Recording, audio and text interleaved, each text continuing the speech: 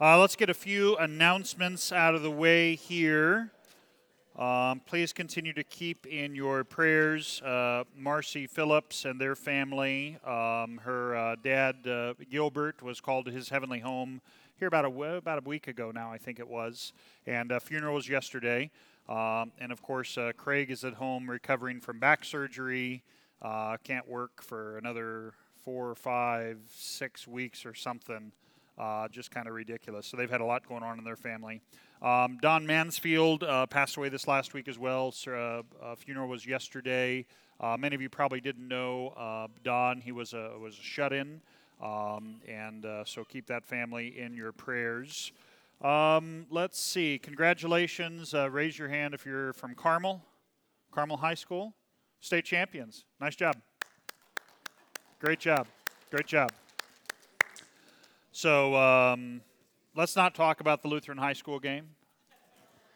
Our boys played really hard, had a great year, and, that's just sports. Sometimes it comes down to just 1 point or an extra point at the end of the game. And so a little disappointing there, but at the same time, very proud of the kids. Did a great job that way. So now it's on to basketball season for some of you. And I don't know what other sports are going on now in the winter up here. We have is hockey big around here?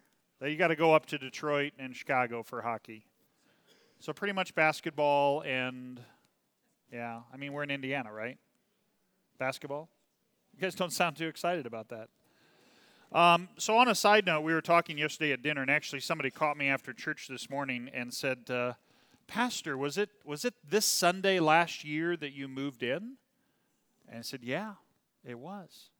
It went by that quick. Just cannot believe. So yeah, we came to move. We arrived Saturday evening, went to church with you all Sunday morning, and then unloaded the moving truck that afternoon. And this Sunday it's been a year. So anyway, any booze? Go back to Nebraska. Thank you for a wonderful welcome. It's been good to be here, and we're working on some good things together. So stay tuned and continue to get involved as much as you can. Use your gifts to serve the Lord. That's the most important thing we can do here as we await His return. Okay, one more side note. We have daily devotions. Again, we did this last year as well. Actually, we did this for Lent. We didn't do it for Advent. Our Lent devotions this last year were Behold the Man, and now for Christmas, in your mailbox is Behold the Child. So this is kind of be our theme now through the season of Advent. So the devotion started with today's, so pick it up, take it home. Moms and dads, sit down with your children. They're short and easy. It's got a prayer right there for you. And please go through that. It'll be a good thing as we study together and pray together as a congregation, even when we're apart in our homes as well. Pastor Grady. I think the Board of Ed also ordered some books that go with that are children's storybooks related to the Christmas story. And I think they got 25 of them or so, and they'll be available for about $9 a piece. So if you're interested in that, they'll be probably out here someplace this week or next week. Okay. Thank you for that. Yeah, and these devotions and materials are written by Pastor Golden, Reverend Dr. Kevin Golden from Village Lutheran Church in Ladue, Missouri. Some of you going through St. Louis have been there to visit before, and good solid pastor and good stuff. So pray that that's a blessing to you and to your household as well. Okay, any other announcements or anything I've missed before we dive into Bible class for today? Got a lot of stuff going on the calendar. Don't forget, Wednesday evening Advent services start this week. I know that's an extra thing on the schedule, but pray that you would take the extra time to come and receive the Lord's Word. Those services will be 30, no more than 45 minutes. And then prior to that, we are going to have a family meal together. That's in the announcements, so we have different groups that are hosting that, and that meal will start at 6 o'clock. So come join us, fellowship, and it'll be a good thing. Okay. Anything else? Good? Going once? Going twice? Let's get started. The Lord be with you. Stir up your power, O Lord, and come, that by your protection we may be rescued from the threatening perils of our sins and saved by your mighty deliverance. For you live and reign with the Father and the Holy Spirit, one God, now and forever. Okay, we are in chapter 6 here of Kurt Marquardt's book, The Saving Truth Doctrine for Lay People. And we are on page 94 if you've got the print copy. Kindle copy is up on the screen for you. And I think we started with this ended with this paragraph last week, in an age like ours, top of the page. In an age like ours, 2 Timothy 3, 1-4, when all that is holy, good, and noble is trampled underfoot in a demon-ridden Gadarene stampede into unbridled self-indulgence, the practical implications of holy baptism must ever be kept before our eyes. In all facets of life, whether money, clothes, work, education, politics, cars, entertainment, or anything else, and in every decision involving these, Christians need to strive with their baptism against their flesh, not with the flesh against baptism in the Spirit. Okay? So we don't say, I was baptized. We say, I am baptized. You live daily in your baptism. Okay? And so to fail to recognize that is to completely ignore what God has given you to battle and to defend you against the devil, the world, and your sinful nature, right? The unholy trinity that is always at work. So we live in our baptism, and that's why in the Catechism, Luther teaches us we die to our sins daily, right? The old man in us must be drowned and die, so that the new man now can emerge and arise to live in righteousness and purity forever. So each and every day, we arise now. Our sins are buried with Christ, and we rise with Him. How often does it happen? Daily. Okay? Or as often as you repent, as often as you believe what God has done for you in Jesus Christ. Okay? Let's look at 2 Timothy 3, 1-4. Did we look at that one last week? I can't remember. There's some good Bible passages here he has in this section.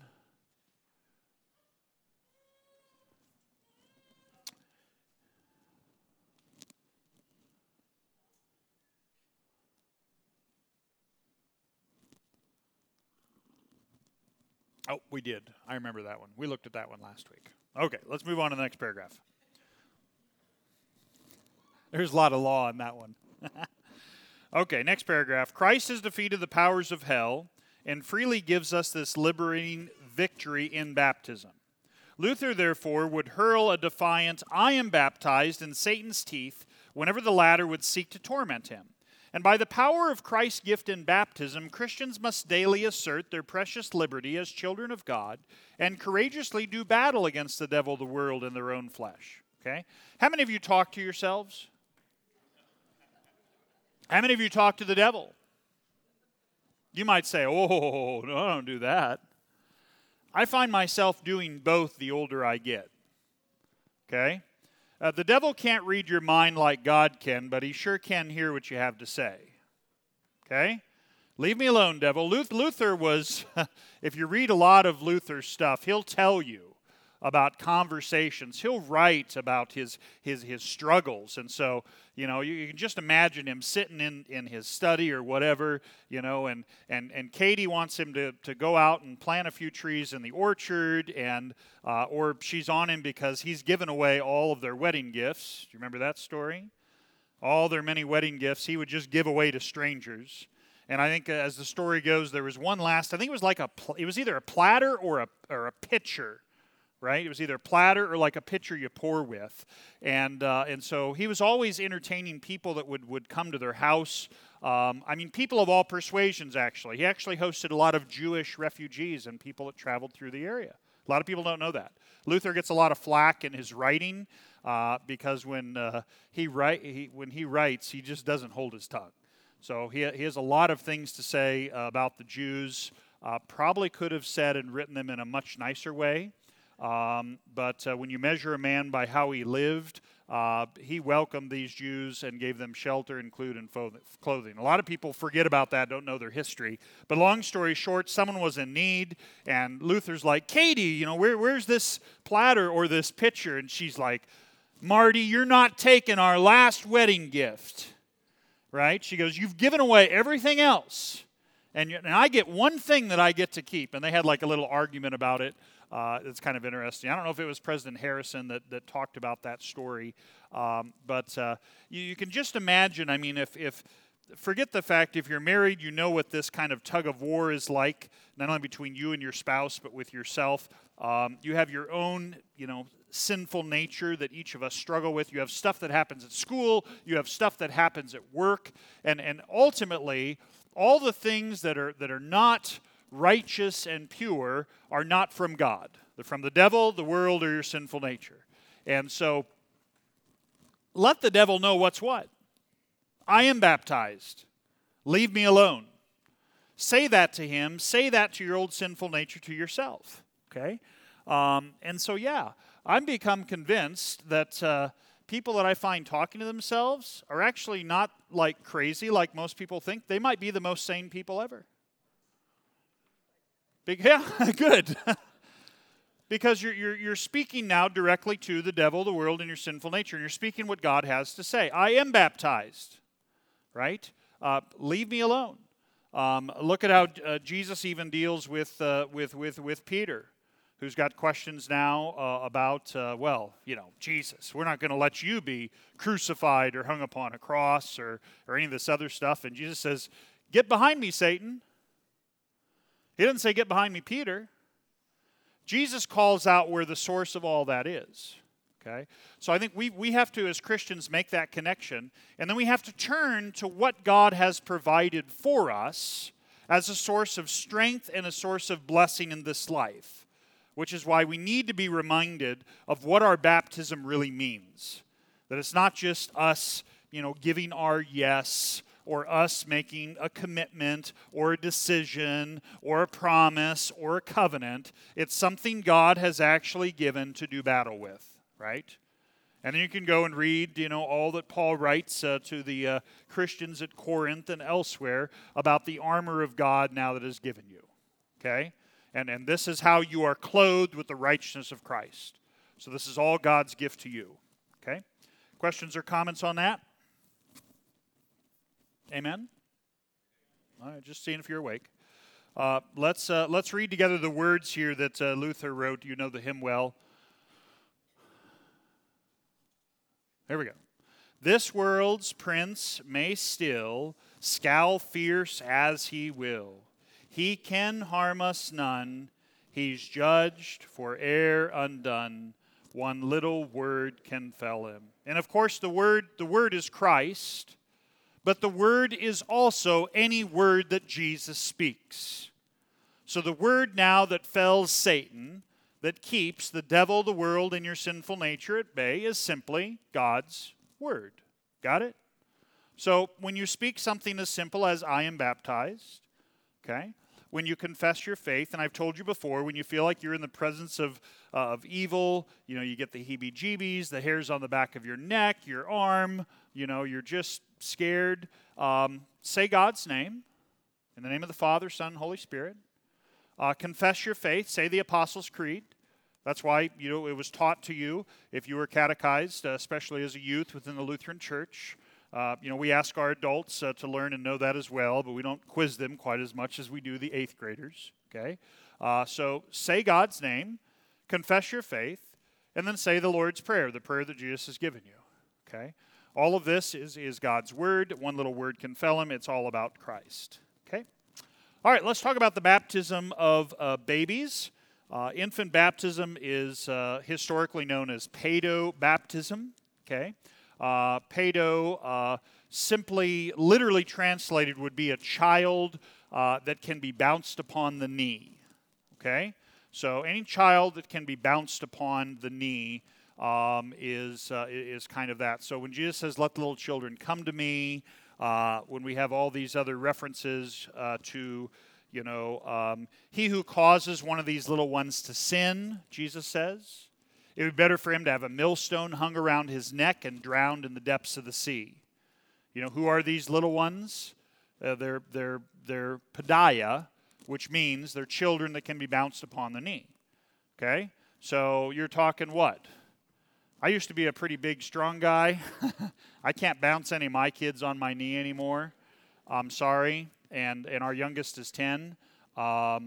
Maybe once, but that's not really bouncing, right? Bouncing would be up and down. So you're really talking 5 and younger, maybe. That'd probably be about right, wouldn't it? 6. So these little ones can sin, which totally shoots down the whole age of accountability. Okay? So literally, and this is why it's important to learn the languages and to study Scripture and let Scripture interpret Scripture, Jesus is telling us that these little ones can sin. So if they can sin, what do they need? They need forgiveness. Otherwise, then they would be unaccountable, which is just ridiculous. So have fun with your Baptist friends on that. And, I can send you some Greek references. You can make yourself look smart and do all that, okay? So infant baptism, just raise your hand if you have any questions, does not stand apart as a separate independent issue. Rather, its pros and cons must be settled further upstream in the very question of what baptism is and does. Everything here will depend on what one thinks of baptism itself. And remember, he talked about the low and the high kind of definitions of baptism. If baptism is taken in the low sense of a mere picture or symbol, then of course it will be difficult to see the point of baptizing babies. But if one takes the high biblical view of baptism as a powerful gospel gift, then why should babies be denied its heavenly benefits? Now, while the question about the very nature of baptism is basic, neither should one overlook particular points like these. And the next 3 points are really right where Luther goes with his catechism. Marquardt just adds a little bit of meat here to the bones, okay? The first one, let's read the italicized one together, okay? So why baptize babies? A, the scope of our Lord's baptismal command is universal, right? Matthew 28:19, Jesus said, and say it with me if you want, go and make disciples of all nations, baptizing them in the name of the Father and of the Son and of the Holy Spirit. That's mandate, okay?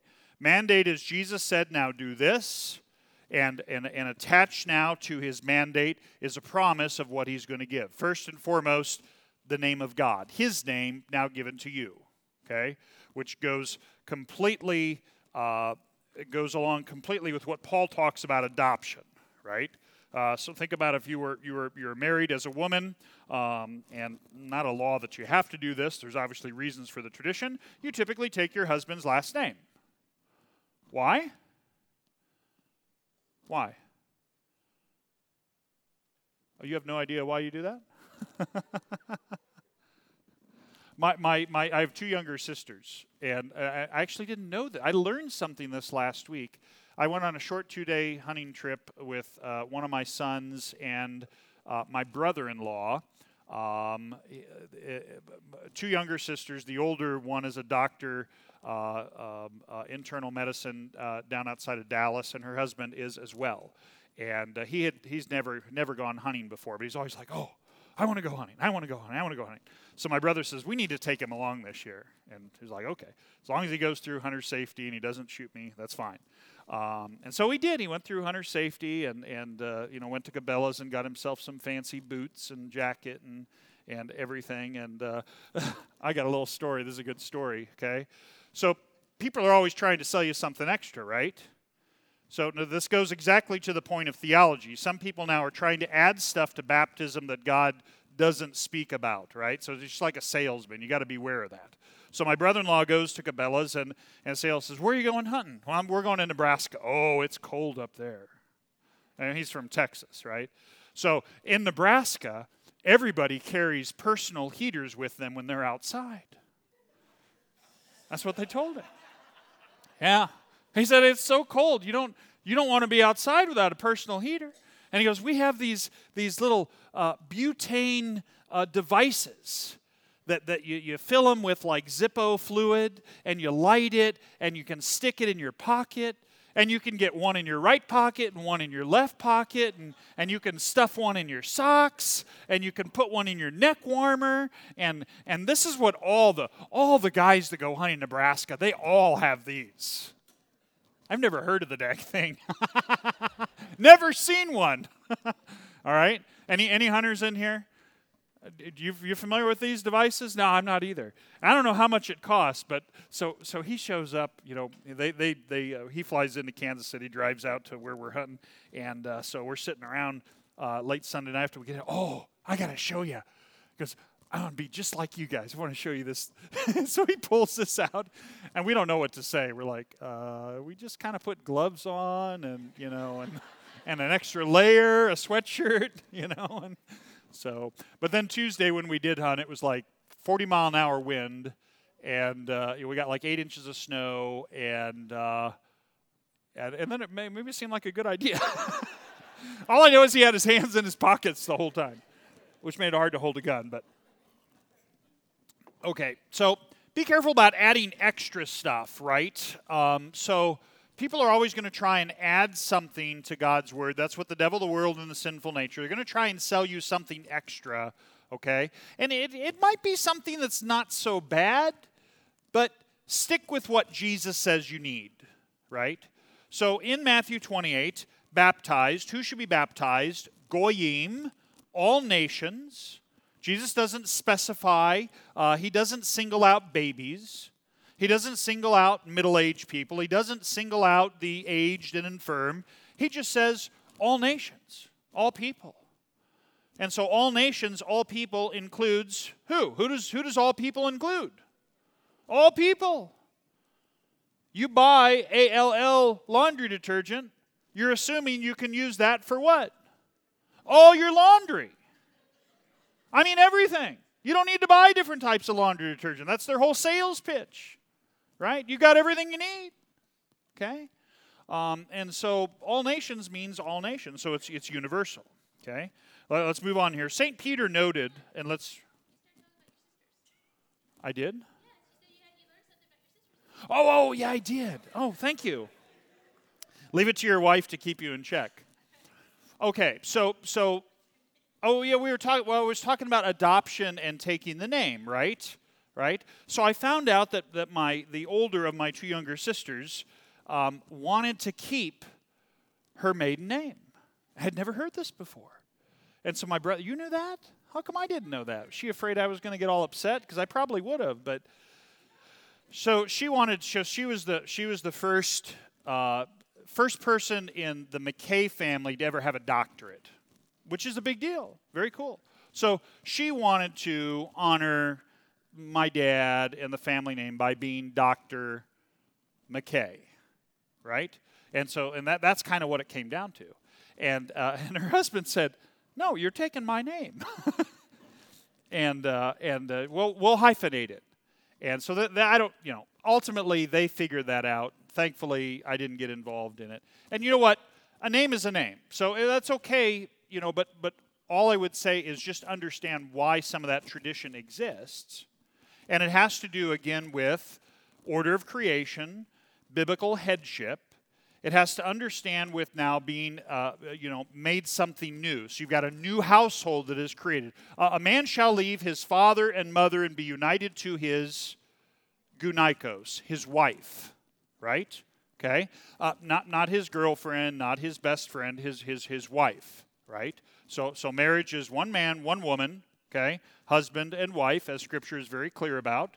Many people try and twist God's word on that one, but we'll stand on God's word there. If you have questions about that, come talk to me afterwards. We'll open our Bibles. So with that new thing that's created, my point then would be is that in baptism, you're now given a new name.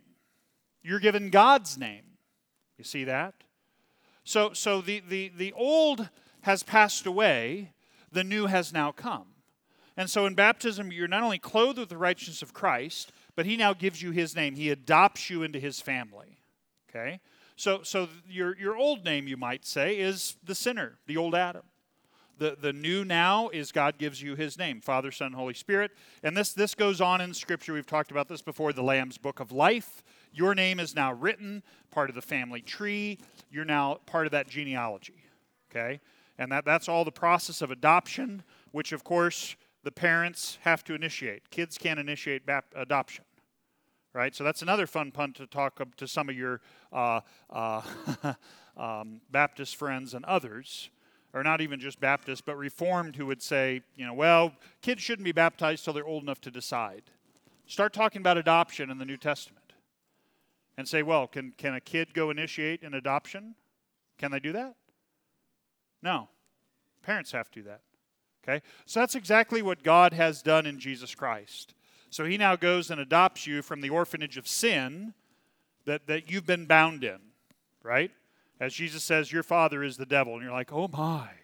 Oh, that's so rude, Jesus. Don't talk that way. But Jesus just calls it for what it is. Okay?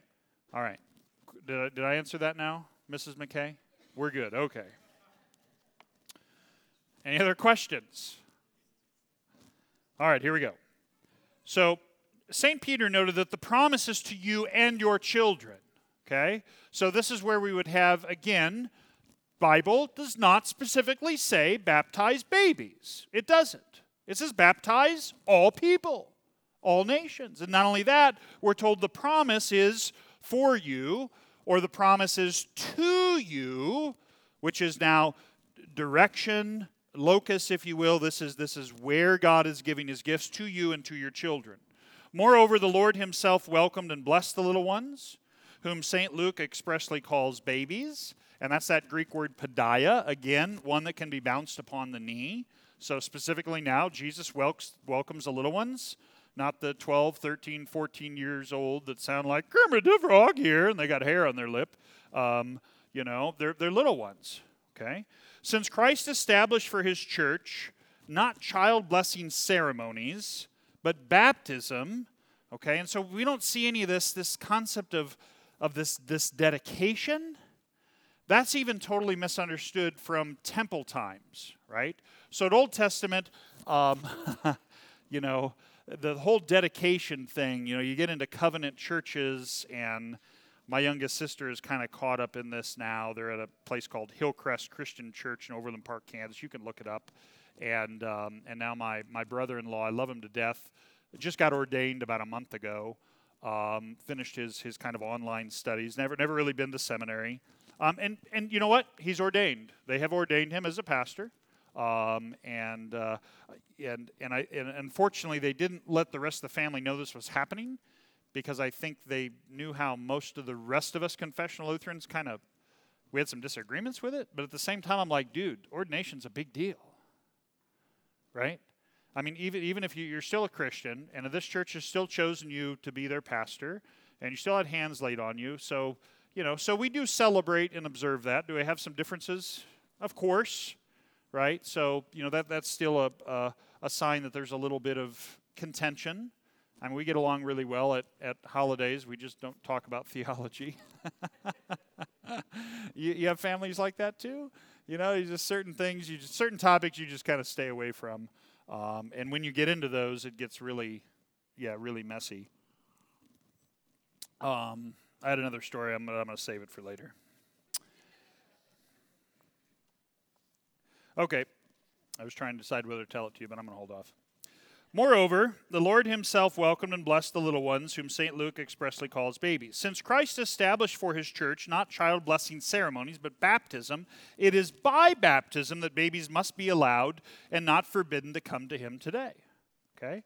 So, Marquardt here makes a very good point, that since Christ has instituted this, that this is commanded for all people, this is now the way to let the children come to him. First and foremost, through baptism, right? So baptism is universal. It's for all people. Children are included in Christ's command. Okay? Questions on that? B. Let's read it together. Children need the very thing offered by baptism. And I kind of mentioned this early on in my introduction. To Nicodemus, Christ says, not that wickedness sets in with old age, but that, let's read it together, that which is born of the flesh is flesh, right? So just being born and being a human being, flesh is flesh, meaning sinful nature. It's there. Could be the cutest kid in the world, okay? If you've had multiple kids, you know the ones that really kept you up at night. And then there's the good ones, right? And then they get older, and maybe they stay that way, maybe they don't. But they're all little sinners. Every single one of them. That which of flesh is flesh. Okay? And if you've been parents, you know exactly. Kids have absolutely, babies especially, no regard for your timetable or your needs. Right, moms? And I'm picking on the moms here because they tend to have to do a lot more of that work. Not that dads don't help with it. Okay? I really couldn't feed the kids. I mean, I just wasn't equipped for that, right?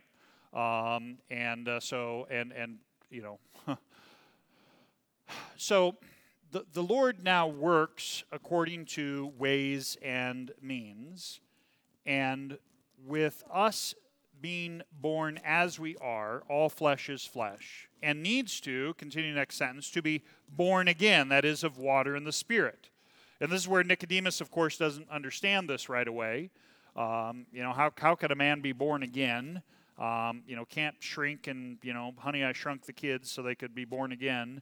No, Jesus is saying this is all part of water and the Spirit.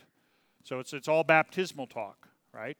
So John 3 now prepares us for what Jesus is going to command in Matthew 28, or later on in terms of baptism, just as John 6 prepares us for what? Jesus says, you must eat of my flesh and drink of my blood. Prepares us for the Lord's Supper, right? So John 3, Jesus is not instituting baptism yet. Just like in John 6, he's not instituting the Lord's Supper yet, but he's now preparing, setting the stage, building the framework, so that Nicodemus and others now can receive the gifts that he will mandate in Matthew 28, and then, of course, on Holy Thursday, Mandate Thursday, okay? So St. Paul describes man's condition from birth as dead in trespasses and sins. And one of my older sons was asking me, he was having a debate with a friend of his, not Lutheran, and about original sin and baptism. So take note, one of you older sons. I know which one it is. I'm just trying. Why don't you stand up, Malachi, and we'll have you tell us about your conversation. I try not to single them out, but sometimes I just can't help doing it. But these verses right here are really good because they talk about the need now for what God gives, okay? So use that in your conversation with your buddy. Our condition is that we are dead in trespasses and sins. That's Ephesians 2, verse 1. Okay? Dead means dead. Dead can't do anything. Right? So I shot a pheasant this last week. Hit it spot on. Shot pretty decent during those 2 days. It dropped down, landed in the snow. I walk up to it, and it's kind of dropped into the snow, and I pick it up by the feathers. Thing flies away. Okay, about how to change my pants. All right, so, pull my gun up back to the shoulder, shoot it again. This time it hits the tree. Right, there's a evergreen kind of out in the middle where we had it. Hits the tree, and lands and drops down. So I start walking up to it to get it, and I see it standing up under the tree, looking like this. And I get up to the tree, and it's nowhere to be found. It's not under the tree. I see tracks. Of course, there's 8 inches of snow on the ground, with cover. So, there's trails for these, this game underneath all the brush. So it had dove down under the snow. No idea where it was. Thankfully, we had dogs with us, right? And so I'm walking around trying to find this, on the snow, and call the dogs over, and they finally find this pheasant, and it's still not dead. I shot it twice. Right? And some of you may not like hunting stories, so, I stick it in my pouch, and we get back about 20 minutes later, and I pull the bird out of my pouch. It's still alive. This bird just refused to die. Now, here's the reason I tell you this story. That's what your sinful nature is like, okay? Your sinful nature needs to have Jesus do what he does so that your sinful nature can die. Okay? The problem, however, is your sinful nature, even though Jesus now pays the price for everything for you, your sinful nature yet remains in your flesh. And you're like a bird that just won't go down. And that bird will keep trying to pop back up and come back to life. And even though you killed it the day before, the next day you wake up and you get a sinful thought, you lose your temper, you look at a guy or you look at a girl or you use a certain finger when you're on the interstate, that's your sinful, and it needs to die. And that's where your baptism comes in. And that's where you also should be talking to your sinful nature, saying, hey, I'm a baptized child of God, okay? Give yourself a pep talk, right? I'm better than this because I've been clothed now with the righteousness of Christ, and by His power, by His help, I'm not going to let you old Marcus. I'm not going to let you be in charge, okay? And you put him to death daily. Put that bird down, okay? Just think of that story. Pastor McKay, boom, he's not dead, boom. Yeah, maybe I wasn't such a good shot. All right. Questions or comments there? So, goes on, Ephesians 2, verse 3, we are by nature children of wrath.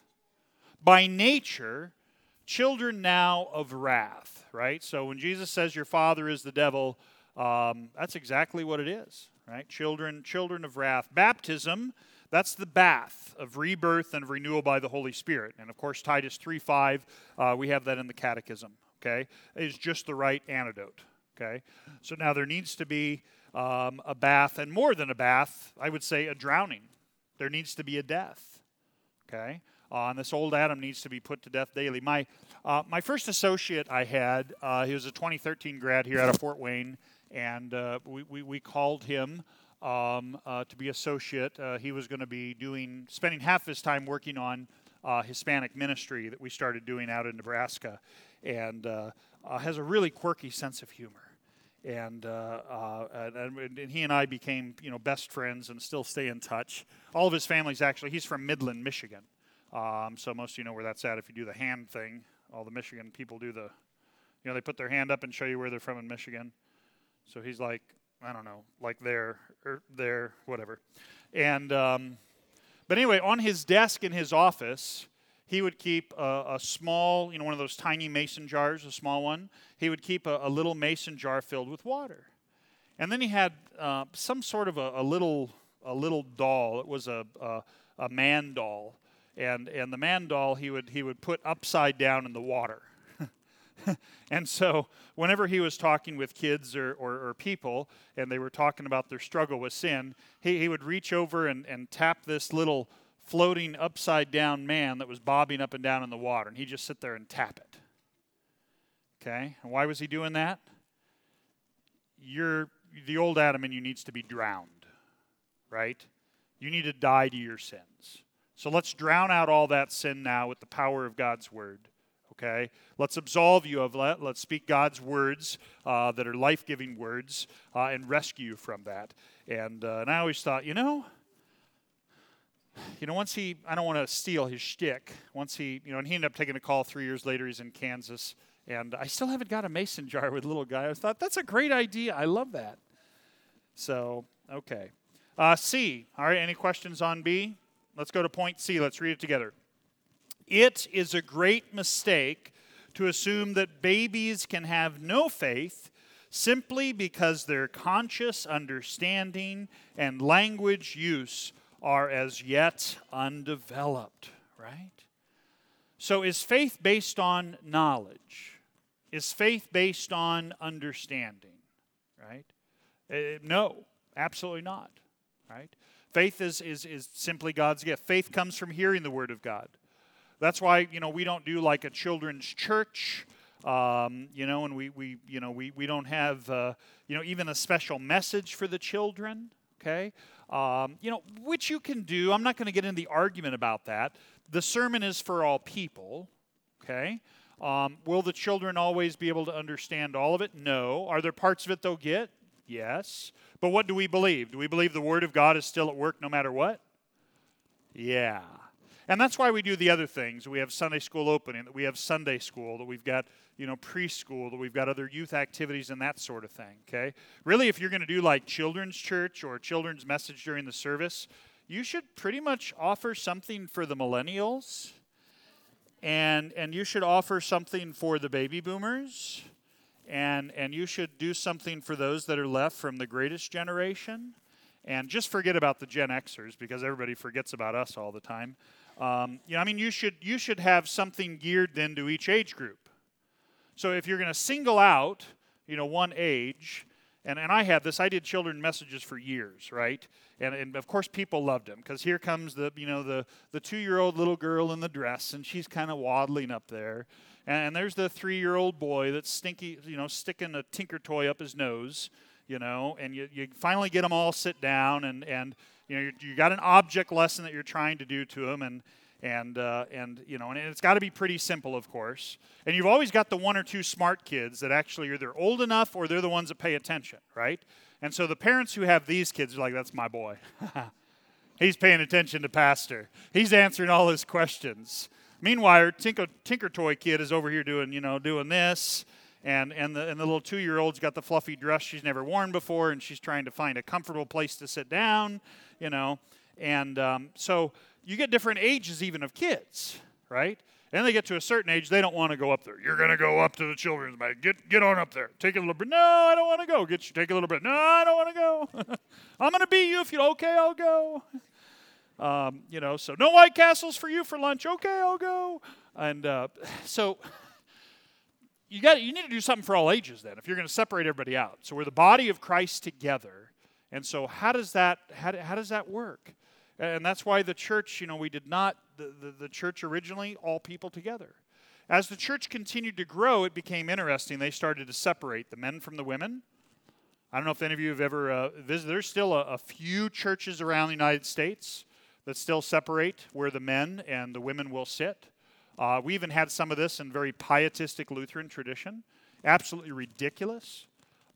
Jesus had this back in the synagogue. So only the men, and you had to be 13 years of age or older.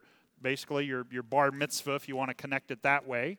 Everybody younger had to sit with the women behind basically a kind of a roped off, sheltered area that had drapes, and they would still be in there so they could hear it, but they weren't allowed to be seen, or sit with them. Okay, and to me that's absolutely ridiculous. That's why, even for what we do during the divine service, if you're serving, families come to the rail together, okay, as much as you can kind of commune together and not separate that. That's why as pastors, whoever's not presiding, we have our family come up so we can kneel with them there at the altar. So receive those gifts together. And yeah, it's going to be a little noisy, it's going to be a little messy, but we believe the Word of God does what it says, period. Okay? And we'll still do some of those other things that need to be done at that age level for the sake of instruction. But remember, Jews seek what? Jews seek miraculous signs, and Greeks seek wisdom. But Paul says we preach Christ crucified. We preach. Okay? We preach Christ crucified. Okay? So we're not looking for all these other signs. No, we simply speak and preach the Word, and we let the Word do its work. Okay? And a lot of times we want to be in the driver's seat, and we want to do all this. Just let God's Word do its work, and believe it. Believe that Word is like a hammer that breaks rocks in pieces. Believe that faith comes from hearing that Word. And even if you're 1-year-old, 2-year-old, 3-year-old, 4-year-old, 25-year-old doesn't understand what's going on, the Word of God still will do what? Do what it says it's going to do. It's going to create faith. And it's going to work. Okay? So our faith and trust is in God's Word, His mandate, what He has said. Any questions on that? Okay, I got a little riled up there, sorry. Okay. In no case is faith a human achievement for which adult abilities are required. Faith is a Spirit-worked miracle of divine grace in the adult, no less than in the newly baptized baby. Grace alone, right? That's what we say. And even in adults, faith cannot be made completely dependent on conscious intellectual activity. For instance, faith evidently continues in sleeping adults while their conscious minds are closed for repairs, or else they would need to be reconverted every morning. Think about that. Think of some of the dreams you have. I'm just going to stop there. Don't tell us stories, right? And you wake up in the morning and you ever been embarrassed by your dreams? I can't believe I dreamt about that. Right? I need to go to church. right? And so, wow, do I need to be reconverted again? Do I need to be rebaptized? Okay. Well, keep in mind, your sinful nature, is at work. And that's where you have your baptism. That's why Luther says when you get up in the morning, what do? Speak God's name of the Father, Son, and Holy Spirit. Start your day in His name. Okay? Say the Lord's Prayer. Have a little devotion. Okay? I think most of us are probably pretty good about saying prayers when we go to bed at night. Correct me if I'm wrong here. How many of us start our day first thing in the morning with prayer? Like literally you roll out of bed. Okay, good for you. You're going to get to heaven before the rest of us. No, I'm joking. But yeah, how many as soon as you get out of bed in the morning, pray? So am I fair in that assessment? I struggle with this as well. I'm pretty good about saying prayers before I go to bed. But when I wake up in the morning, just don't talk to me. Give me an hour. Right? Let me go through my routine. Let me get my coffee. And so I don't tend to do, I'll be honest with you. I'd like to tell you that I'm like this perfect pastor and example for you to follow, but I'm not. I don't get out of bed and the first thing I do is, say God's name and pray. First thing I do is I get up and I use the bathroom. Okay? And then I drink a glass of water, and then I go through the rest of my routine. And I end up normally doing my devotions once I get over to church. Okay? So still sometime in the morning, read, pray for you, pray for my family, that sort of thing. So I guess that kind of counts. He said in the morning, but it is kind of interesting, I think, where Luther talks about that. And but boy, it's tough to change your routine, isn't it? Oof, that's tough. No comments? Anybody have words of enlightenment for us? We'll just keep going then. For instance, faith evidently continues in sleeping adults. Next line, neither sleep, therefore, nor unconsciousness, coma, or mental derangement in and of themselves affect faith, right? So when we go to visit some of our shut-ins, and maybe you've had family, I watched this especially in my dad's mom. He took her into his home the last 4 years of her life, and she was one of the smartest, most intelligent women I've ever met. Only had an 8th grade education, and boy, she was bright. And the last 3-4 years, there was just nothing mentally there. Okay, a woman of great faith, and was her faith still there? Absolutely. Okay. So, the physical forces cannot take away that which God still gives. Okay?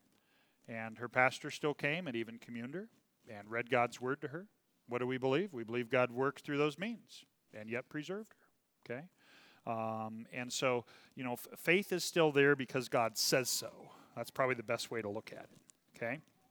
So, at the very core of all spiritual life, faith is safely, let's read it together, hidden with Christ in God. That's a good way. Faith is hidden with Christ in God.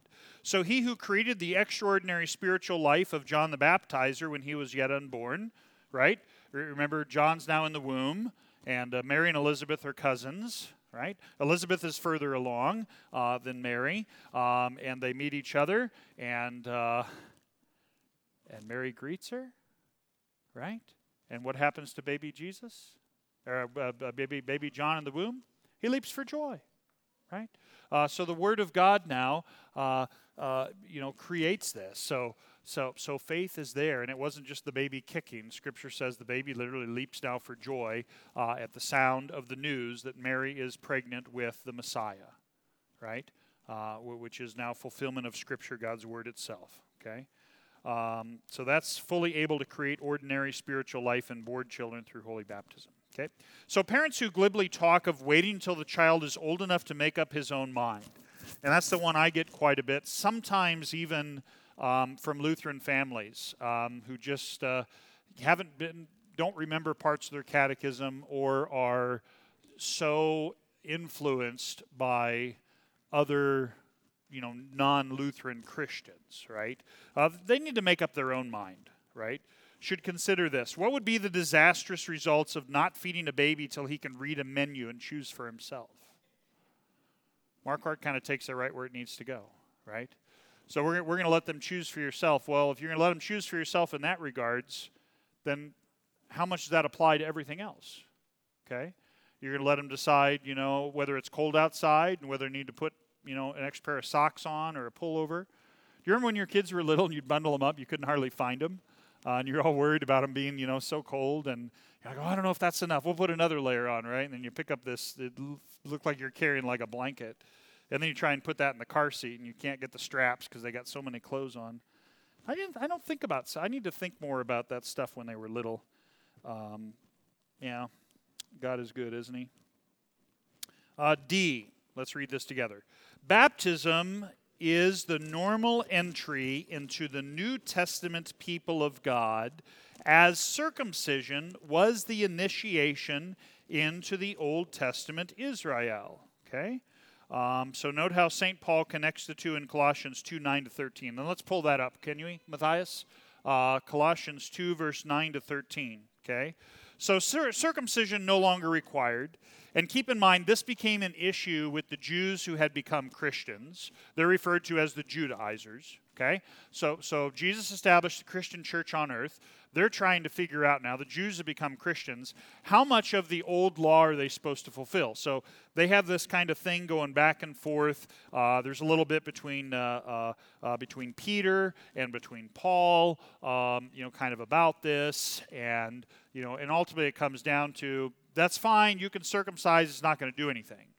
If you believe, however, that circumcision is still going to do something now that Christ has come, then we forbid it. Got it?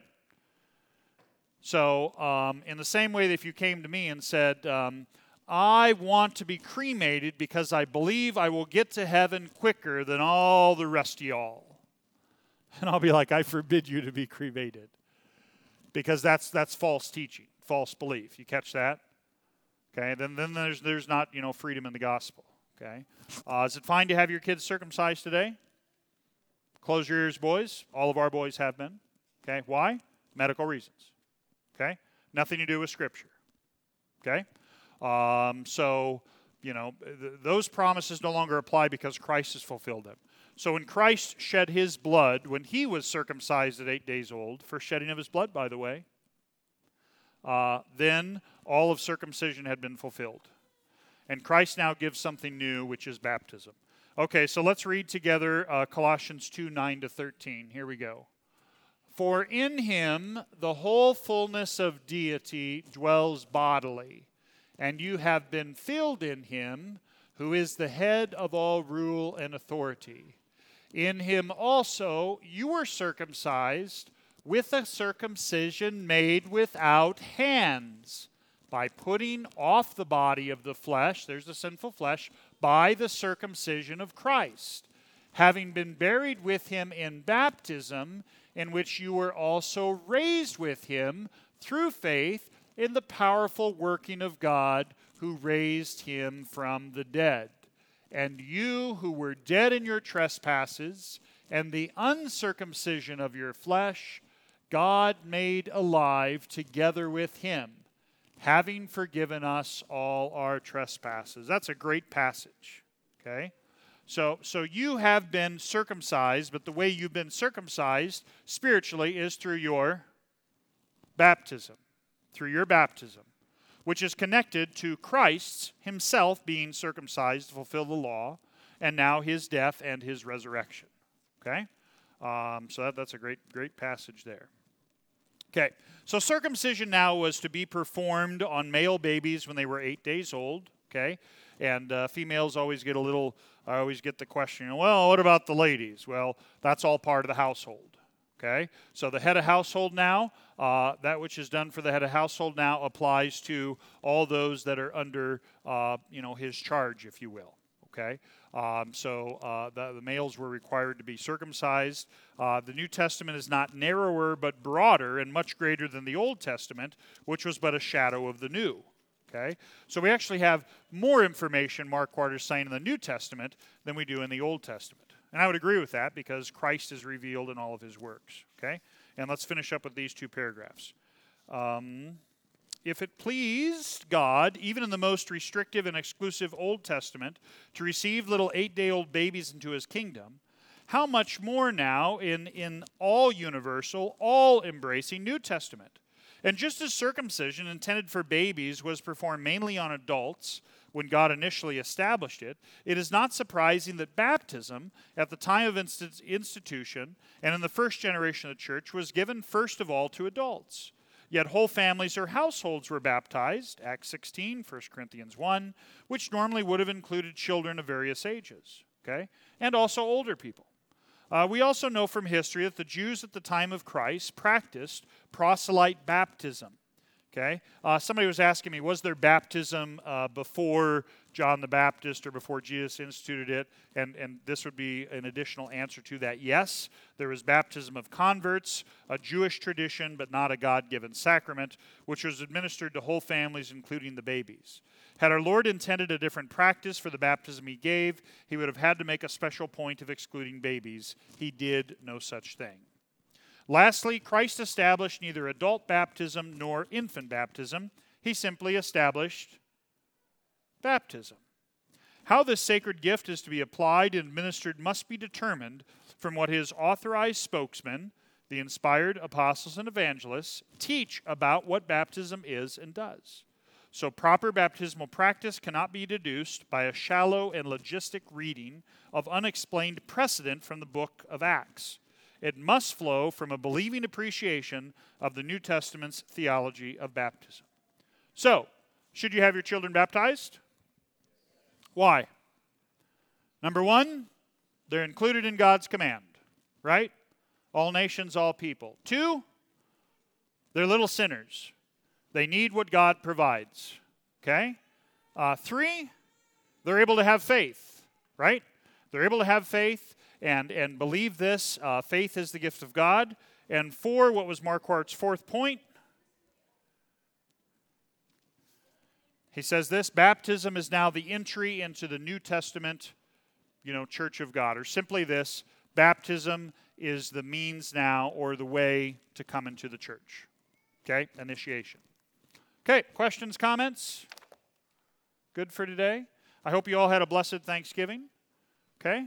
I will see you on the treadmill this week. We work off some of that stuff. All right. Let's stand and close with Lord's Prayer. Lord, remember us in your kingdom and teach us again to pray. Our Father, who art in heaven, hallowed be thy name. Thy kingdom come, thy will be done on earth as it is in heaven. Give us this day our daily bread, and forgive us our trespasses, as we forgive those who trespass against us. And lead us not into temptation, but deliver us from evil. For thine is the kingdom, and the power, and the glory, forever and ever. Amen. Peace be with you.